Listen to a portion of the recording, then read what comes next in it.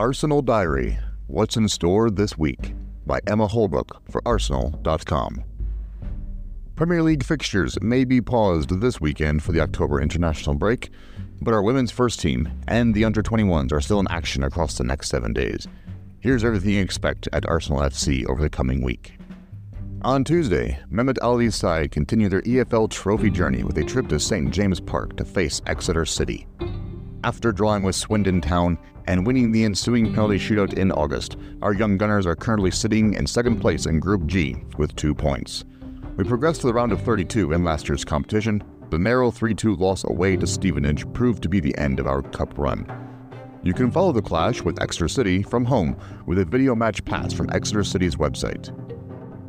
On Friday, Jonas Eidevall will speak to the media at lunchtime ahead of our Women's Super League clash with Aston Villa. A full roundup of our head coach words will be available on Arsenal.com right afterwards, along with other media websites as well. And then, on Sunday, our women's first team returned to Emirates Stadium for the weekend, looking for a huge result against Aston Villa to kickstart our league campaign.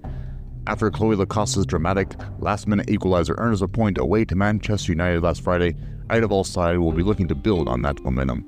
Carla Ward's side, meanwhile, have lost back-to-back games in the WSL and will be keen to return to last season's impressive form.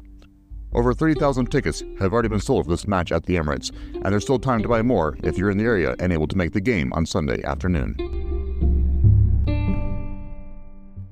This has been a recording by Arsenal Audible. All credit goes to the original authors. Thank you for listening.